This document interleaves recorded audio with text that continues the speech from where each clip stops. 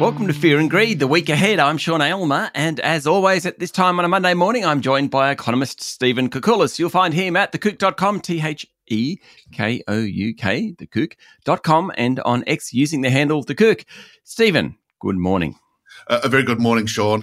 So, after a fairly ferocious few weeks, things have slowed down just a touch last week and this week for ye economists out there. Let's start with last week. We had the employment figures, which were a touch higher, or the unemployment rate was a touch higher than expected. What do you take from all that?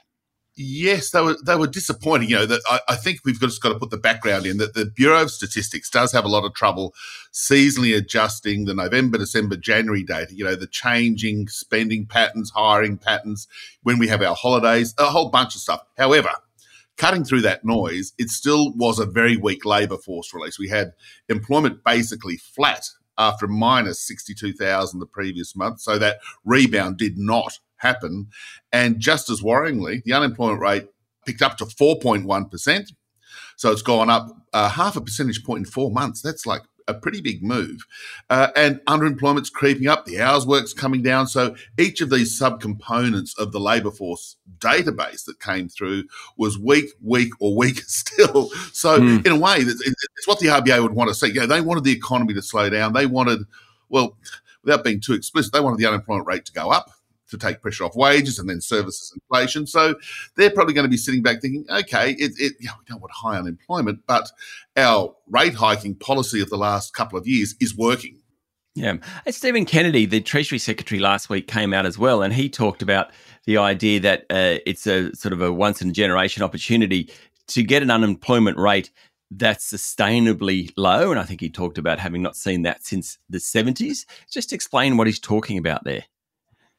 Yeah, well, if we go back, I think we can look at the economy pre-pandemic and now post-pandemic. Pre-pandemic, we economists, including at the Reserve Bank and Treasury and elsewhere, and I think this is what Stephen Kennedy was talking about, we were sort of a bit scared if the unemployment rate got below 5%. We thought that would fuel a wage pickup that would feed into inflation, so therefore it was not sustainable. What we're learning right now, and I think this is a global phenomenon, you know, we're seeing it in the US, we're seeing it in the UK, we can hold an unemployment rate, let's just call it 4% approximately, give or take a bit of wriggle room around that number, of course, and still not have wages and inflation pressures lurking. So there's been this ratcheting lower in how sustainably low the unemployment rate can be. And that can be linked to a number of things, not actually showing up in the productivity data, but the use of AI, technology, you know, these sorts of things is making the labour force more efficient in many ways, and it means that we need more people, that the workforce participation rate's also going up. So it's really this interesting experiment, if we can call it that, that's going on right now, both here in Australia and around the world. You know, can we grow the economy, have unemployment holding around 4%-ish, and still get inflation back into the target range? That's certainly what everybody's hoping for. Okay, I just want to quickly mention the National Australia Bank Consumer Sentiment Conditions Index last week, also the Westpac Consumer Sentiment. Those consumers, they're a bouncy bunch. They sort of suddenly get a little bit of good news on rates and they're back.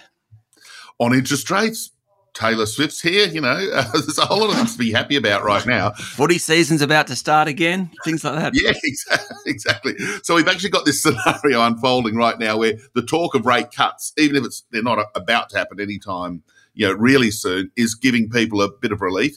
The other thing to remember too, Sean, which I think feeds into sentiment, that cost of living pressure, which certainly was more acute 12 months ago, is fading a little bit. You know, we know inflation's falling. Wages growth is reasonable at this stage. So that crossover, if you like, of inflation falling, wages picking up is happening about now.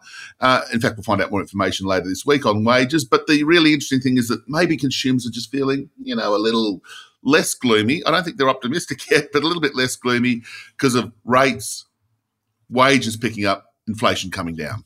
You mentioned wages later this week. So what have we got coming out? Yeah, well, the one that will be the focus of the markets will be the wage price index. We know that last quarter, the September quarter, included that big jump in the Fair Work Commission pay increase, 1.3%, which took the annual rate to 4%. Now, we're looking for a bit of a quarterly moderation, something around about 0.9 or 1% quarter on quarter for wages, which will keep the annual rate around about 4%, which is sort of in, as we were just discussing, sort of in that groove of sustainable, if you like. So we'll be watching that. If there's any surprise to the wages number to the high side, it'll sort of rekindle some fears that, maybe the RBA can't cut just yet because the services inflation that's linked to wages growth is not coming down much.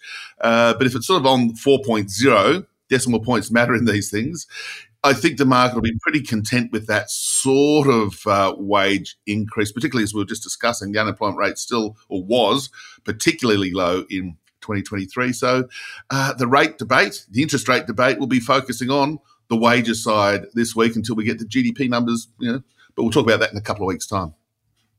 Okay, we've also got the Reserve Bank minutes, but no one cares because we heard so much from Michelle Bullock at the time. You're in your home studio there, Stephen. You are a man of many talents, and in the background there, you have got, is it an apple that I'm looking at there? Stephen has a side business. Tell us about it.